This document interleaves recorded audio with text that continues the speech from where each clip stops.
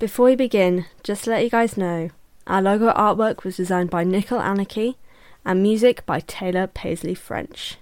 Warning, this podcast does contain spoilers for the Riordan Verse series.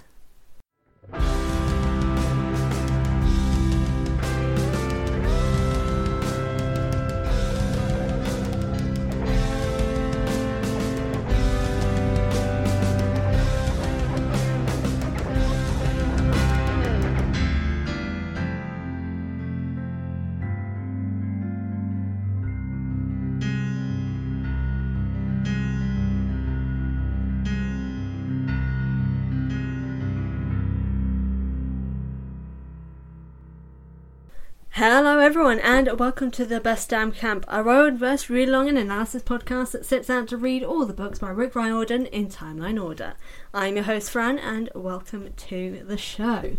Today we continue our timeline journey with The Titan's Curse, Chapter 19, The Gods Vote How to Kill Us, and Chapter 20, I Get a New Enemy for Christmas.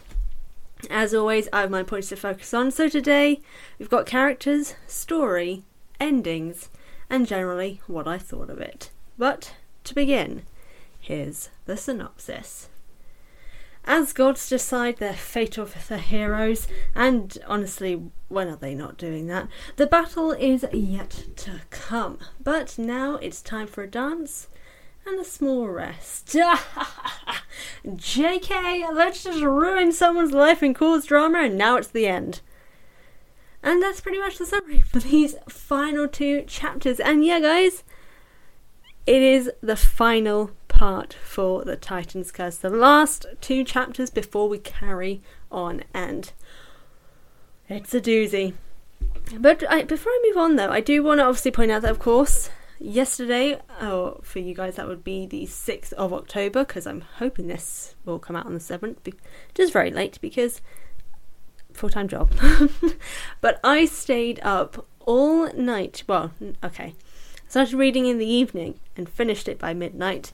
The final book in the Percy Jackson Chronicles, which is Tower of Nero for the Trials of Apollo. Of course, I'm not going to talk about it here. I'll probably do a review on my YouTube channel, Healthy to Fran. Go check it out. But yeah, we'll get to that book when, oh god, that's going to be like 8-9 years from now, isn't it? But yes, so the Percy Jackson series has concluded with the Tower of Nero. But never fear, the Best Damn Camp will always be here. I'm so proud of myself for that rhyme. Jesus Christ, I'm Apollo. Terrible rhymes, but I'm here for... Wait, hold on. Apollo, I'm joking. I have a really bad immune system, mate. Please don't curse me. I'm sorry. I take it back. It's all in jest. All in jest, my guy. But to move on from that, though, let us move in to the story's final chapters for The Titan's Curse, starting with Chapter 19, The Gods Vote How to Kill Us. And here is the overview for Chapter 19. Our heroes soar to Olympus. With fear of death, they face the gods, and pretty much that's whenever you're going to face the gods, you're going to be fearing some kind of death. Their fates lay in their hands, but thankfully the gods will finally intervene in the war. It took them 3 books. 3! And 3... Oh god, that's 3 years, isn't it? It took them 3 years. But they're finally getting involved. A plan to combat their enemies is now in place. We just have to kill an innocent... Wait, what? Talia and Percy are dangerous. That's a given. So Talia joins the hunters. Wait, what? Only Percy left in time to vote for his death. Wait, what? This is happening a lot, but hey, the gods didn't kill them. Time to party! Luke does indeed live like most cockroaches do. And Athena is one smart but tough as nails cookie. And I love her. Annabeth and Percy finally get their dance. And that is the overview for Chapter 19. There is a lot of wait what moments I've realised, but that's pretty much this whole chapter. There are so many things that happen where you're in a constant state of wait, what? When? What? And so we're going to break that down right here, right now, starting predominantly to do with, well, it's mainly a lot about Talia, really. I love Talia so much. She's the best girl, and deserves the world. So we'll get into this, but I've just got to say, this chapter, straight away, is just another example of why the Bessie storyline did not need to be involved whatsoever. The only reason why there is no reason why Bessie is involved, and it's really frustrating to me, and this chapter just continues to prove it, because Talia and Percy are both a risk, and this is going into the story aspect. Sorry, I forgot to say that. This is the story aspect of this discussion part. So Talia and Percy are both a risk. Like, I can see why, and we kind of get it. This whole book, and obviously the majority of Percy's stories have been about the fact that he is at risk. His emotions are played with incredibly easily, which is why we learn that his fatal flaw is loyalty, because every adventure he's gone on has been tied personally to him. His mother, Grover, Annabeth. These three people are incredibly important to him, and Cronus has played that to his advantage, as Athena notes. And Athena, God bless you, I love you, she points this out to him, and he doesn't seem like it's good in moderation, is basically what she says.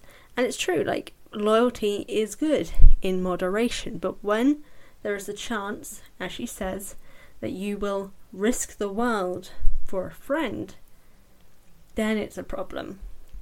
And so that's why he is a risk. And Talia, we got a little bit of hint of that, in that she momentarily considers this whole thing with Bessie, which again was weird. It would just been more easier if she was more likely to kind of change over based on the fact that she felt abandoned by her father, and, you know, all the other terrible stuff that the gods do, which are clear throughout but really not focused on, which is frustrating. But yeah, I don't know, but like, we know they are a risk. We don't need to have the Bessie part involved, which is the main reason why the kind of vote is coming in, is that he could very easily decide to kill Bessie and choose who wins. And I'm like, that just doesn't make sense. If anything, what we should have really had focus on is just the fact that they are both a risk, because they could go to the other side if one thing tips in either side's favour for them. Like, if anything, this whole book really should have had more of a focus on that as a whole. Like, focus on the anger at the gods for the loss of Bianca and the loss of Zoe, and the fact that Annabeth was kidnapped technically because of them as well. Play into the gods' flaws more. Like, we have that whole moment with Apollo where he forgets that Annabeth was taken, not really caring more about Artemis than Annabeth. Play into that. Play into Percy and Talia's anger of that fact. So the possibility of them joining the Titans feels a lot more concrete, so the gods can feel nervous about them. Because right now it just seems like they're being dicks, really. It just feels like they're being that way because, like, oh, I don't trust them. But, like, give them reason to not trust them if that's what you want to do. If that's what you want to do, give them a reason to not trust them. And by doing so, have that be that they have moments of doubt. Doesn't necessarily have to be verbal. Maybe in Talia's case, so we know that she's having aspects of doubt, and that's also why she ends up joining the Hunters. But play into that. I think, honestly, it should have been played into that from the start, from the first book. We get a small moment of that with Percy in the first book, where he understands where Luke is coming from, but that disappears so quickly.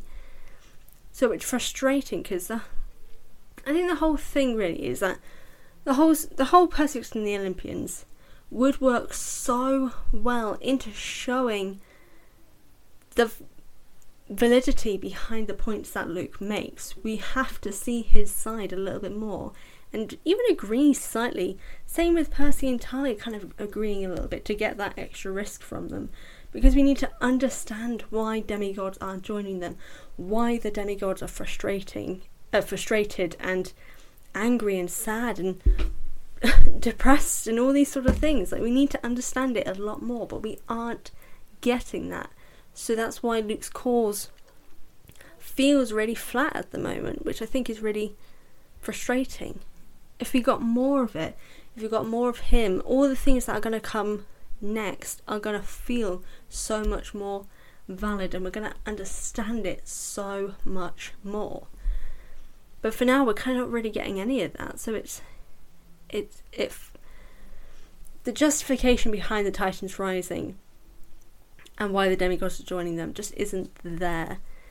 And I think, obviously I can't give any spoilers or anything like that because I'm trying not to spoil it for anyone, but from the decisions that are made in the next couple of books, having that understanding of the other side would help so much in understanding some of the characters that we are going to meet.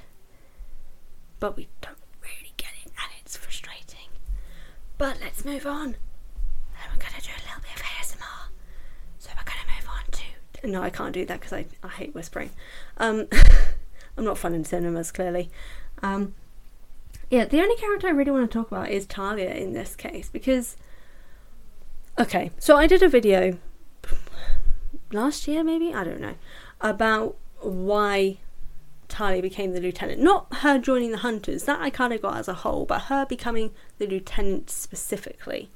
Considering that she was only just joining the Hunters, you think maybe she would just be joining the Hunters and not becoming the lieutenant of the Hunters. So I will link that in the episode show notes in case you guys are interested in checking that out.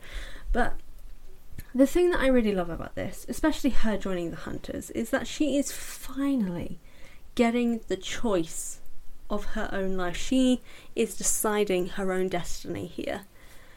She had no choice in her life whatsoever prior to this. She had no choice in being a demigod and having to run away from home, from the terrible life that she was living there, the danger that she was constantly in, the being the hero aspect, turning into a tree, her coming back from being a tree, or even in her life after that, she was still having to kind of uphold this leadership aspect of being the daughter of Zeus and all these sort of things, and becoming a hunter, that was her choice. She decided to be a hunter. Yes, she was asked, but she was the one who got to make the decision. And I'm so glad that she finally got to have that.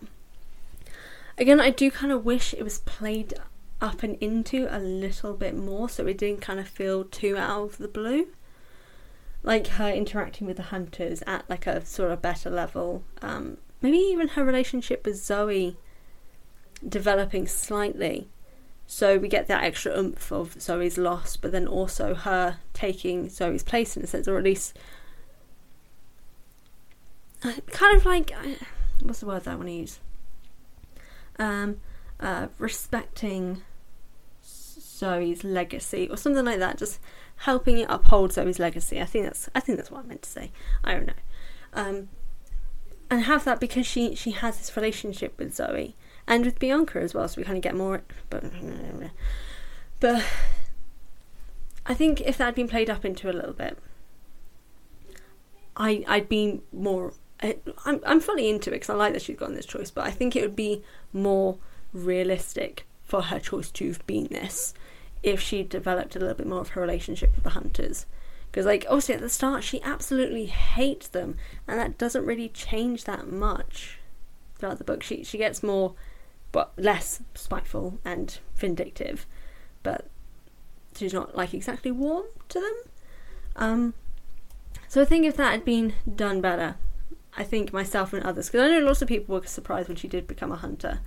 So I think if that had been done, I'd be all for it.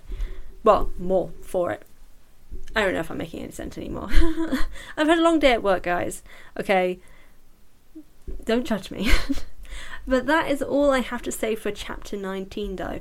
I do want to point out, though, that I loved that we got the dance finally between Annabeth and Percy, and as well as his whole thing of like he was absolutely terrified about losing Annabeth to the Hunters, and that, oh my god, my shipper heart loved it so much, and it was just, that was a highlight. I didn't talk about it at all because like it wasn't significant to the story, it was just like ship related, but I do love that they are digging into it, as well as the slight hints of something that may come further with the Mortal Girl, or the fact that he relied on so many other people, including Immortal, to actually save his life, which seems a bit mortalist. I don't know what the term would be. offensive to mortals. I don't know. But yeah, it was cute. I liked it. But let us move on now to chapter 20. I get a new enemy for Christmas. And this is the overview for chapter 20. Tyson, the sibling we all wish we had. Let me try that again. Tyson, the sibling we all wish we had. I ship Sally and Paul, I'm just going to say it, but mostly I ship Sally with happiness, because she deserved it. Our trio returned to Camp Grave, but glad to be back. The battle will be coming soon, with the camp its first spot. And once again, we learn that Chiron is the worst counsellor in the world. Oh my God.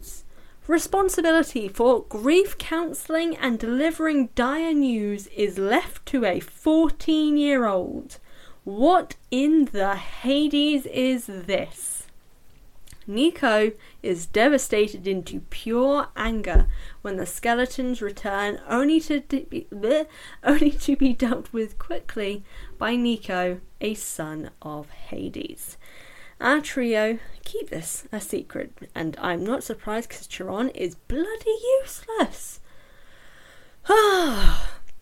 Annabeth is to return to her family in San Francisco. I'm not particularly happy about that, but hopefully they stop being gaslighting assholes.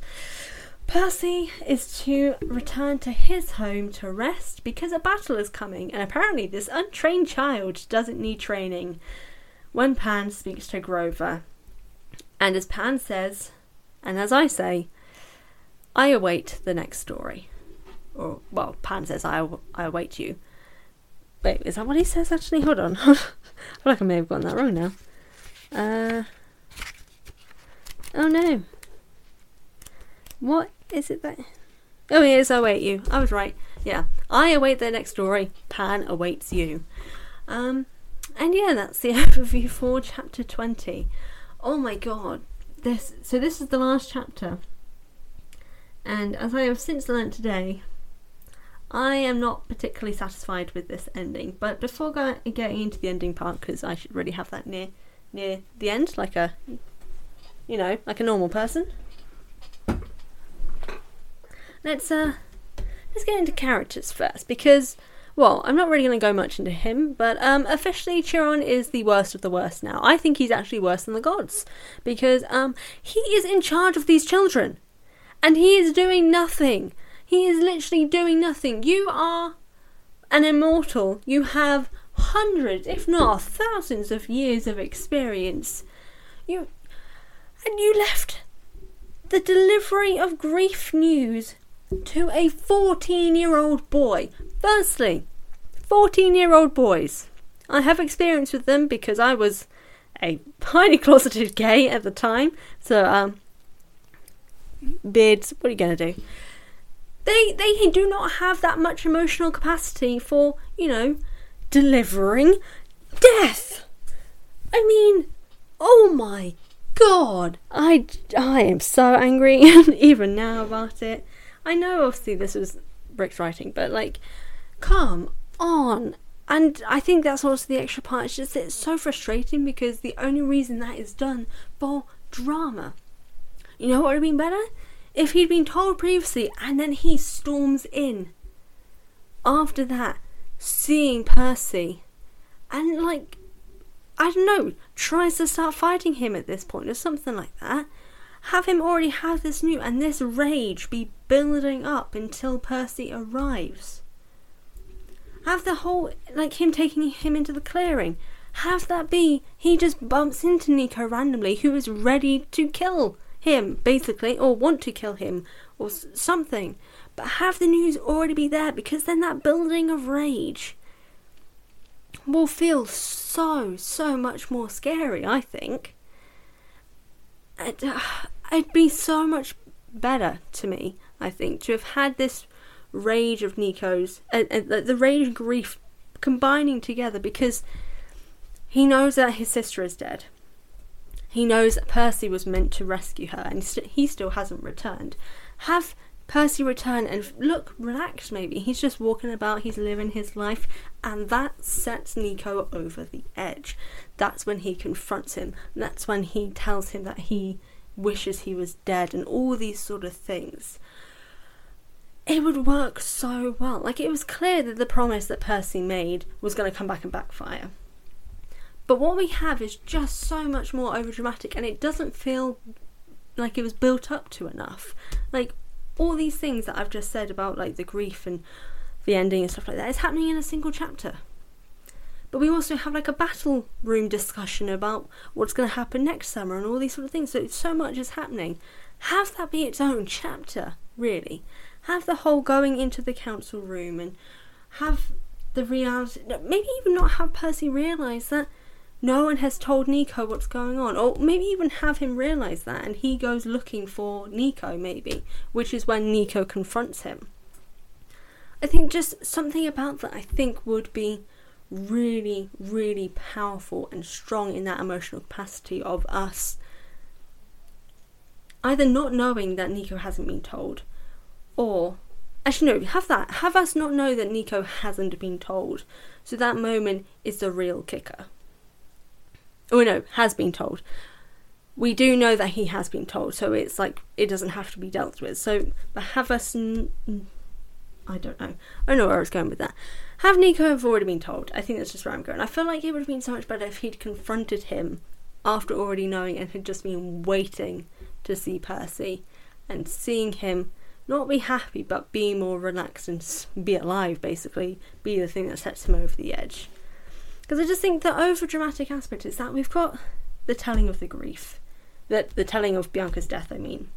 Then we have Nico's anger and rage, we've got the skeletons, we've got the screaming, we've got the blaming. It all just happens so fast and in such a short period of time, and then introducing the child of Hades aspect.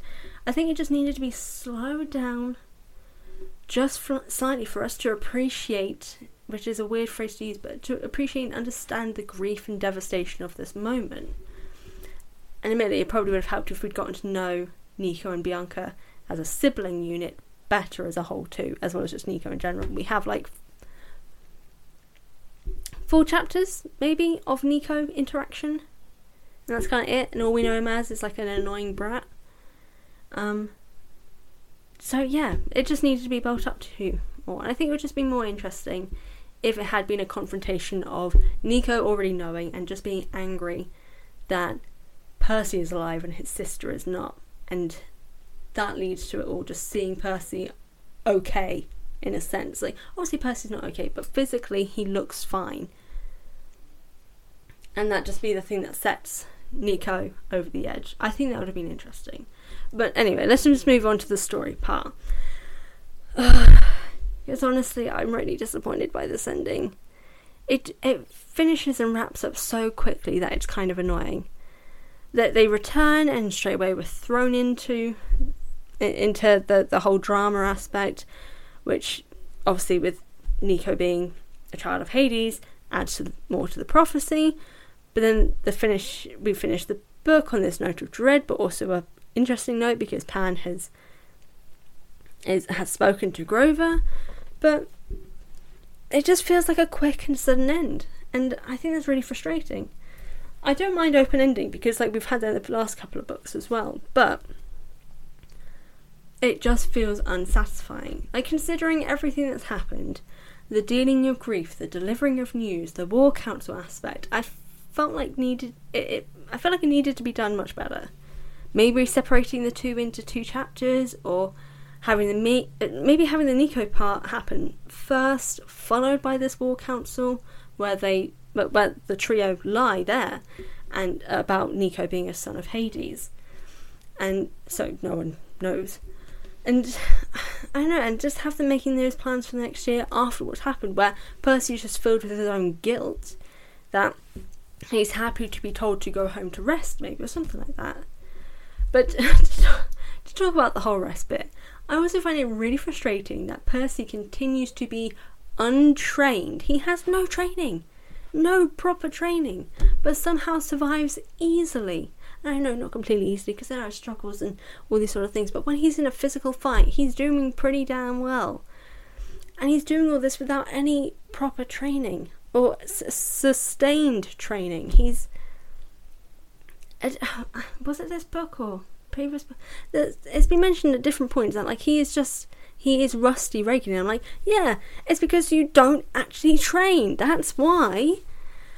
And he's just so far behind that Talia was ahead of him at the start. We see at the start that Sharon was teaching her things to do with the mist. I'm like, well, yeah, because she's actually going to the camp, whereas Percy doesn't do anything. He just, obviously school is important. Education is important, guys. But if you are not training, and then you go back and you're suddenly in the middle of it again, that is how you die. He's not continuing to practice this at home or anything like that. He's not continuing to sneak off and practice anywhere. He's not working on his skill. He's not doing any of these things. As far as we're aware, it's never mentioned, at least.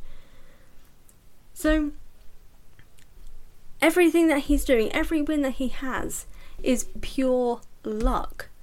And that's really frustrating because it has that whole sort of... Well, he is technically a chosen one. But it has that aspect of he's just generally good at everything. He's able to survive all these things just out of the luck of his... I don't know. But it's really frustrating. I would like for him to actually work on his skills. For us to see him consistently working on his skills. So his power progression feels realistic. But we just haven't been getting that. Hell, we've even had Chiron in the past. I think it may have been in the first book, and I don't think it was ever brought up again, which is annoying, that he should stay and train because he's going to be consistently at risk. And considering every start of the book starts with him ending up in a fight with a monster at a school, usually the one that he's at, except for this book, and he does terribly more often than not. Annabeth and Tyson saved his butt in the previous book. He technically did well in the first one, but he had Chiron and Grover's support. This one, it all goes to hell immediately with the Titan's Curse. He messes up really badly, and I'm like, yeah, it's because you have no training. Train this boy. Let him have just force him to training. Force him to stay at the camp for a long period of time. I don't care. He needs to train. I don't know. I just think this whole thing, there are just too many things in this final chapter that just frustrate me enough to not enjoy this ending. And it's just not really satisfying at all. In comparison to the others where I'm excited about what's coming next. Not only does this one not make me feel interested in what's coming next, because it doesn't really give anything except for the whole Pan aspect. And then the little bit of the child of Hades things. And that's interesting. But because we don't focus on it enough, you can forget about it. Within the next 2-3 pages, that's already forgotten about. And we've moved on to a different thing. And oh my god, the amount of threads that this story has brought about is just annoying. And I know it's frustrating that I've been really negative about this book, considering this was my favourite. I don't know if it's going to be my favourite anymore. Second favourite. My favourite is Last Olympian. Too many L's in this series.